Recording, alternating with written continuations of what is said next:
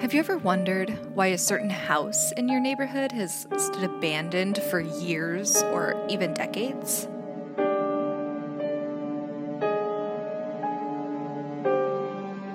Or maybe you've heard about a terrible murder in your town, but you've never known exactly where it happened.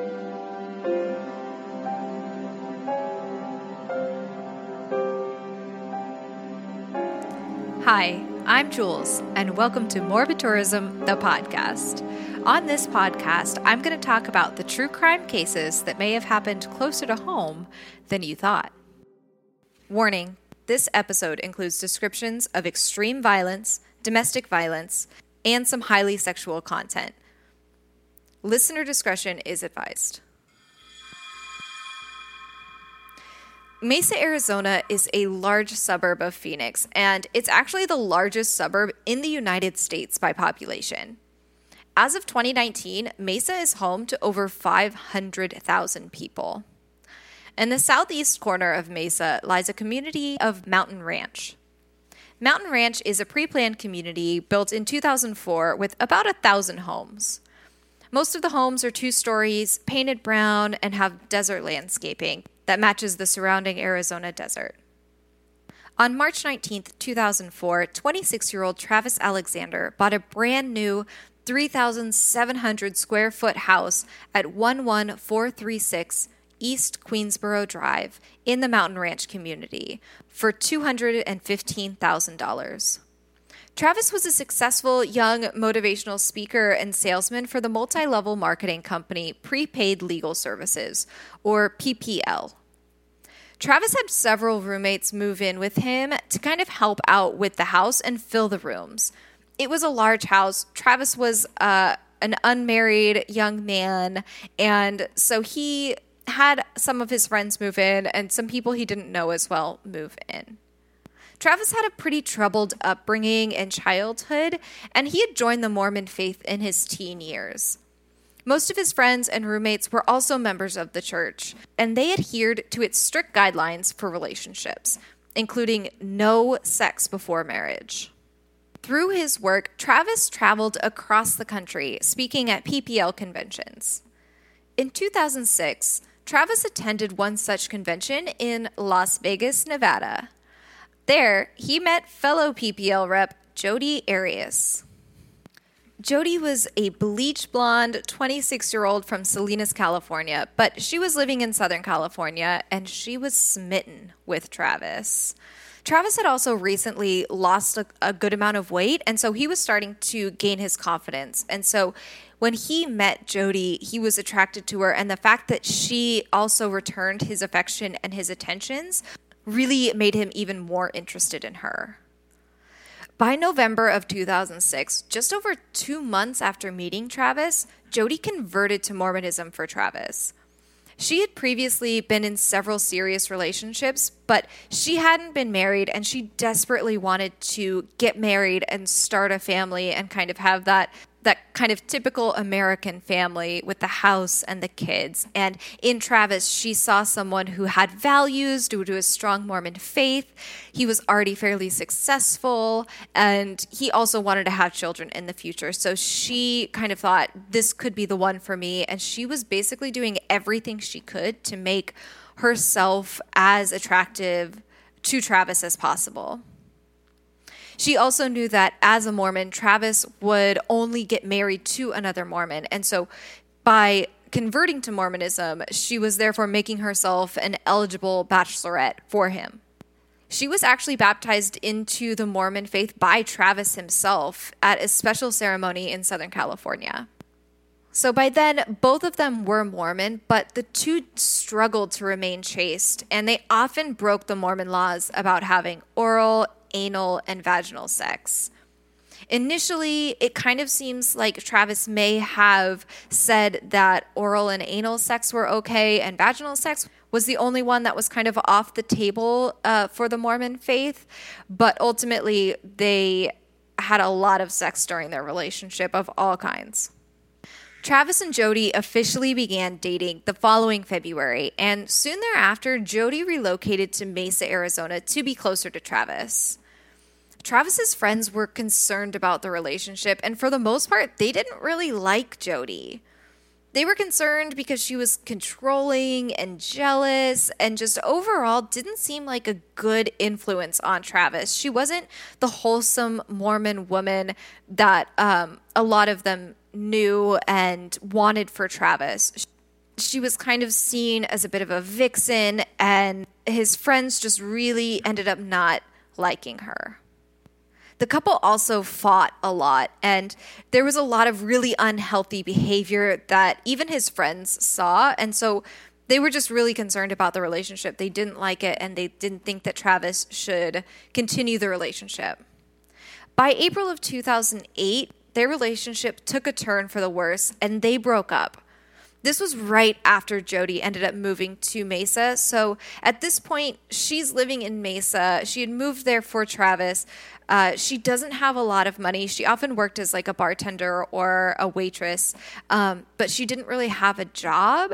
And so Travis started to pay her to clean his house. So in that way, Jodi still had a connection to Travis. Travis did kind of attempt to move on, but Jodi continued her possessive behavior, even going so far as to slash his tires 2 nights in a row when she found out that he had gone out with another woman. Eventually, Jodi's money ran out completely, and she had to move away from Mesa. She moved back into her grandparents' home in Wairika, California. This is a really small town. It's about 20 miles south of the Oregon-California border. Travis finally felt like he could move on with his life and not really have to worry about his ex-girlfriend anymore. Like a bad addiction, though, Travis and Jodi continued to talk on the phone, and they talked about even meeting up again to have sex. But Travis did attempt to move on from the relationship. Jodi would continue, though, to log into his Facebook account, his email account, and his voicemail, basically to keep track of what he was doing and who he was talking to. And this really enraged Travis. He told her to stop this behavior multiple times, but it just continued. He even was on his Facebook account one time and was actually bumped out of the account, which only happens when someone else logs in from a different device. And he confronted her right away and said, "Hey, did you just log into my account?" She ultimately admitted to it. And again, he was really adamant about her not doing that, and was really angered by this. But like I said, the two continued to talk, and they did continue to have explicit conversations over the phone. At one point, Jodi ended up recording one of these very explicit conversations. It's not completely clear whether or not Travis knew that this was being recorded. Generally, this is not something that he would ever want to get out. If, the bishop at his church somehow got their hands on a sexual phone call that Travis was on, it could get him completely banned from the church, excommunicated. And so this was something that it seems like maybe he didn't know that he was being recorded. In this conversation, Travis talks about tying Jodi to a tree and basically having anal sex with her. There's a lot more that's in this recording. It's very, very sexually explicit. It even is so explicit that you hear the two orgasm over the phone. Like I said, it's unclear whether or not Travis was aware of this recording, but it was kind of determined that Jodi made this recording to have a little bit of blackmail over Travis.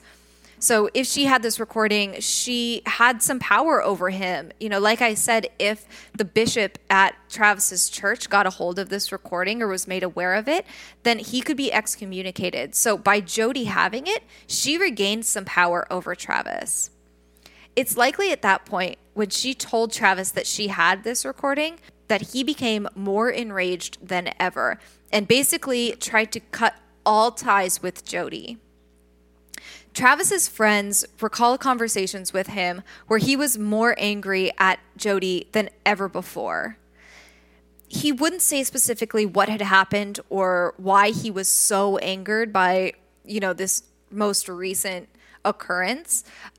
But we know that she had been logging into his Facebook and email for years to that point. So it doesn't seem like that would be something that had angered him so much. It seems like maybe this voice recording was something that really, really pushed him over the edge and made it so that he never wanted to speak to her again. During this time, Travis was continuing to date other wholesome Mormon women, and he again vowed not to have sex until he was married. Travis was set to go on a trip to Cancun, Mexico on June 15th, 2008. He had won this trip by achieving some sales goals through PPL. So it was like an all expenses paid trip to Mexico, and he got a +1. Initially, it was believed that Jody was set to accompany him on the trip, but by April, around the same time Jody moved to Wairika, Travis changed the plan and let his work know that another woman would be accompanying him on the trip instead of Jody. Jody was planning on attending a PPL conference in Utah on June 5th, about 10 days before the Cancun trip, and she decided to take a road trip before the conference. On the morning of Monday, June 2nd, Jody went to Redding, California, and rented a car. She drove south to Salinas, and she stayed the night in Monterey with her ex-boyfriend. She borrowed 2 empty gas cans from him and filled them up nearby their home in Salinas. She then drove from Monterey to Pasadena, and what happens from there initially became some matter of debate. Jodi Arias initially claimed that she drove straight to Ogden, Utah, but she got lost several times, and she was even stranded once and slept in her car on the side of the road. But as time went on, the vicious truth of what actually happened started to come out. In reality, after leaving Pasadena, Jodi continued east to Mesa, Arizona, using the gas from the gas cans to fill up her tank so that she wouldn't be seen at any gas station security footage. She arrived at Travis Alexander's house early in the morning of June 4th. What happened after she arrived at the house has been pieced together both from forensic evidence found inside of Travis Alexander's house and photos from a digital camera that was discovered in the washing machine at Travis's house.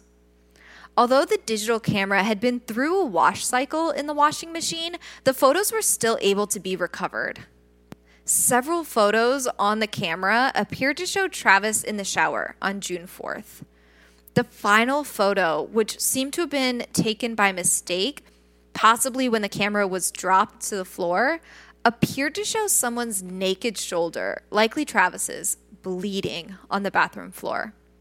By June 5th, Jodi Arias arrived in Salt Lake City, and she met up with a coworker and friend, Ryan Burns. The pair attended the PPL conference and meetings together, and Burns would later testify that Jodi had cuts on her hands and her bleached blonde hair had been dyed a dark brown. By June 6th, Jodi left Utah and she returned the rental car in Redding, California. The rental agency noted that there were red stains on the seats, but they thought that they were just Kool-Aid stains. They had no reason to believe they were anything else, and so they just cleaned the car thoroughly and prepared it to be rented again. On her drive from Utah to California, Jodi called Travis several times and left voicemail messages in an effort to appear ignorant to the fact that he was already dead. By June 9th, Travis had missed several work calls, and his friends became increasingly concerned after not being able to reach him for several days, which was unlike Travis. A group of his friends went to his house in Mesa, and they talked to his roommates, who had just assumed that Travis left for his Cancun trip early. The friends went to check on Travis's room, where they made a horrifying discovery. There was a massive amount of blood in the master suite and the adjoining bathroom. They found Travis's naked and decomposing body crumpled on the floor of the standing shower. His face and head had turned to a sickly shade of blue-black, and he had obviously been dead for several days. They immediately called 911. And when they were asked if they knew of anyone who would want to hurt Travis, they mentioned Jodi.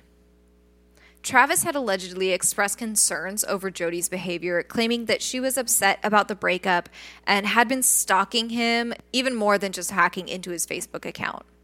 On July 15th, 2008, Jodi Arias was arrested in Wairika and charged with first-degree murder in the death of Travis Alexander.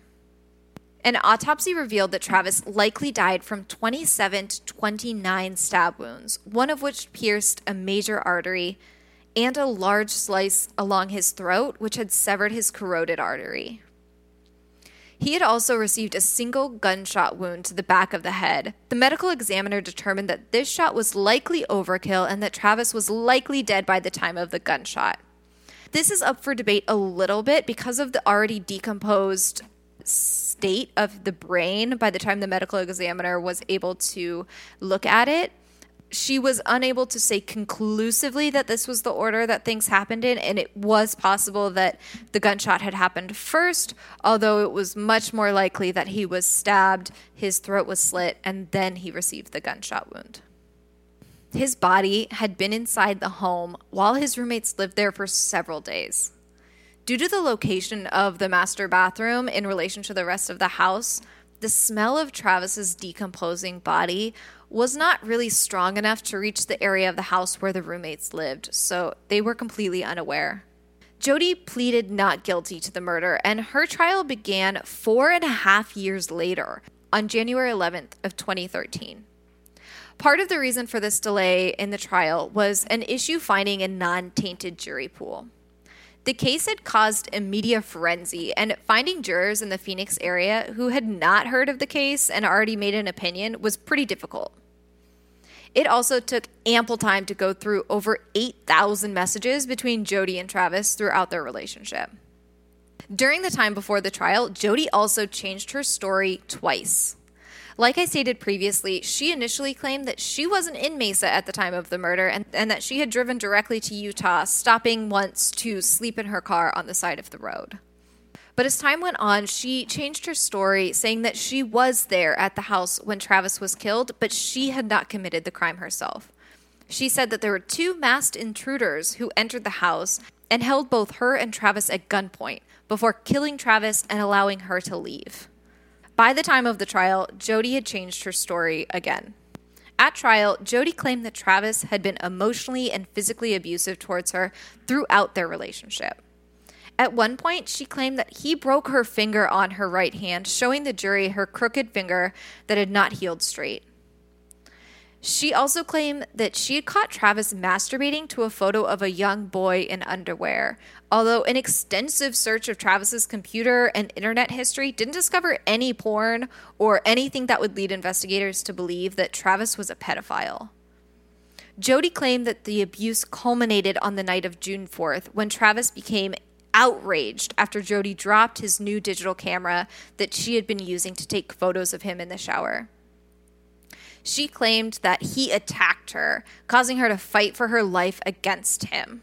She ran into the walk-in closet and she grabbed Travis's gun from the top shelf, a gun that no one else knew that Travis had and that no case or holster was ever found for. She said he then grabbed her and tackled her in the bathroom, at which point she shot Travis in the head, but the attack didn't end there. After the gunshot, she claimed that Travis just became more enraged, at which point she found a knife that was in the bathroom and began to stab him in self-defense. Crime scene photos show an enormous amount of blood in the bathroom, and defensive wounds on Travis's hands showed that he did try to stop his attacker, and he held up his hands against her while he was being stabbed. It was unclear why she would also then have to slit his throat after shooting him and stabbing him 24 to 27 times, but that was her story. Travis's friends and family were outraged by the personal attacks on Travis when he wasn't there to defend himself. They had known him to be funny and kind and generous, but never violent or abusive, and definitely not a pedophile. The prosecution saw the events on June 4th differently than Jodi, and they argued that Jodi was upset that she was no longer the only woman in Travis's life, and that her jealousy drove her to kill Travis.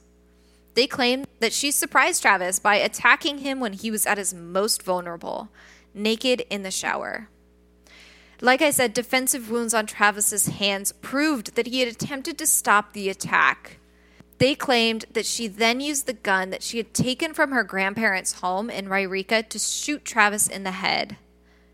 She then put the digital camera in the washing machine, hoping that it would destroy the photos she had taken of him in the shower and destroying the evidence that she was in the house at all the day that he was killed. After 5 months of trial, a jury found Jodi Arias guilty of first-degree murder on May 7, 2013. Jodi's first sentencing trial ended up in a hung jury, with 8 out of 12 jurors favoring the death penalty over life in prison without parole. Her second sentencing trial also ended similarly, this time with 11 out of 12 jurors favoring the death penalty.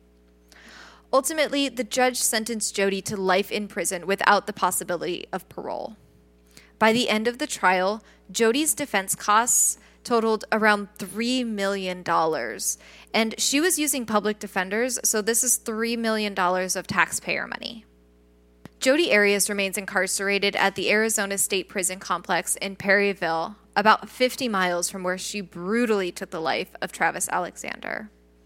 The home on Queensboro Avenue has not been sold since the murder took place and likely remains in the Alexander family.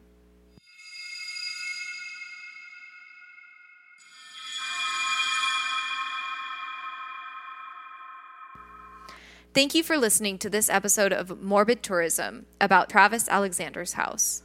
If you or someone you know is experiencing domestic violence, you are not alone and help is available. Please reach out to the National Domestic Violence Hotline at 1-800-799-7233. If you enjoy learning about morbid locations, subscribe to us on Apple Podcasts or Spotify and leave us a rating or review to let us know what you think. New episodes are released weekly. Between episodes, you can visit www.morbidtourism.com to learn about more morbid locations. Follow us on Instagram at Morbid Tourism. This podcast is researched, hosted, produced, and edited by me, Jules Kruger.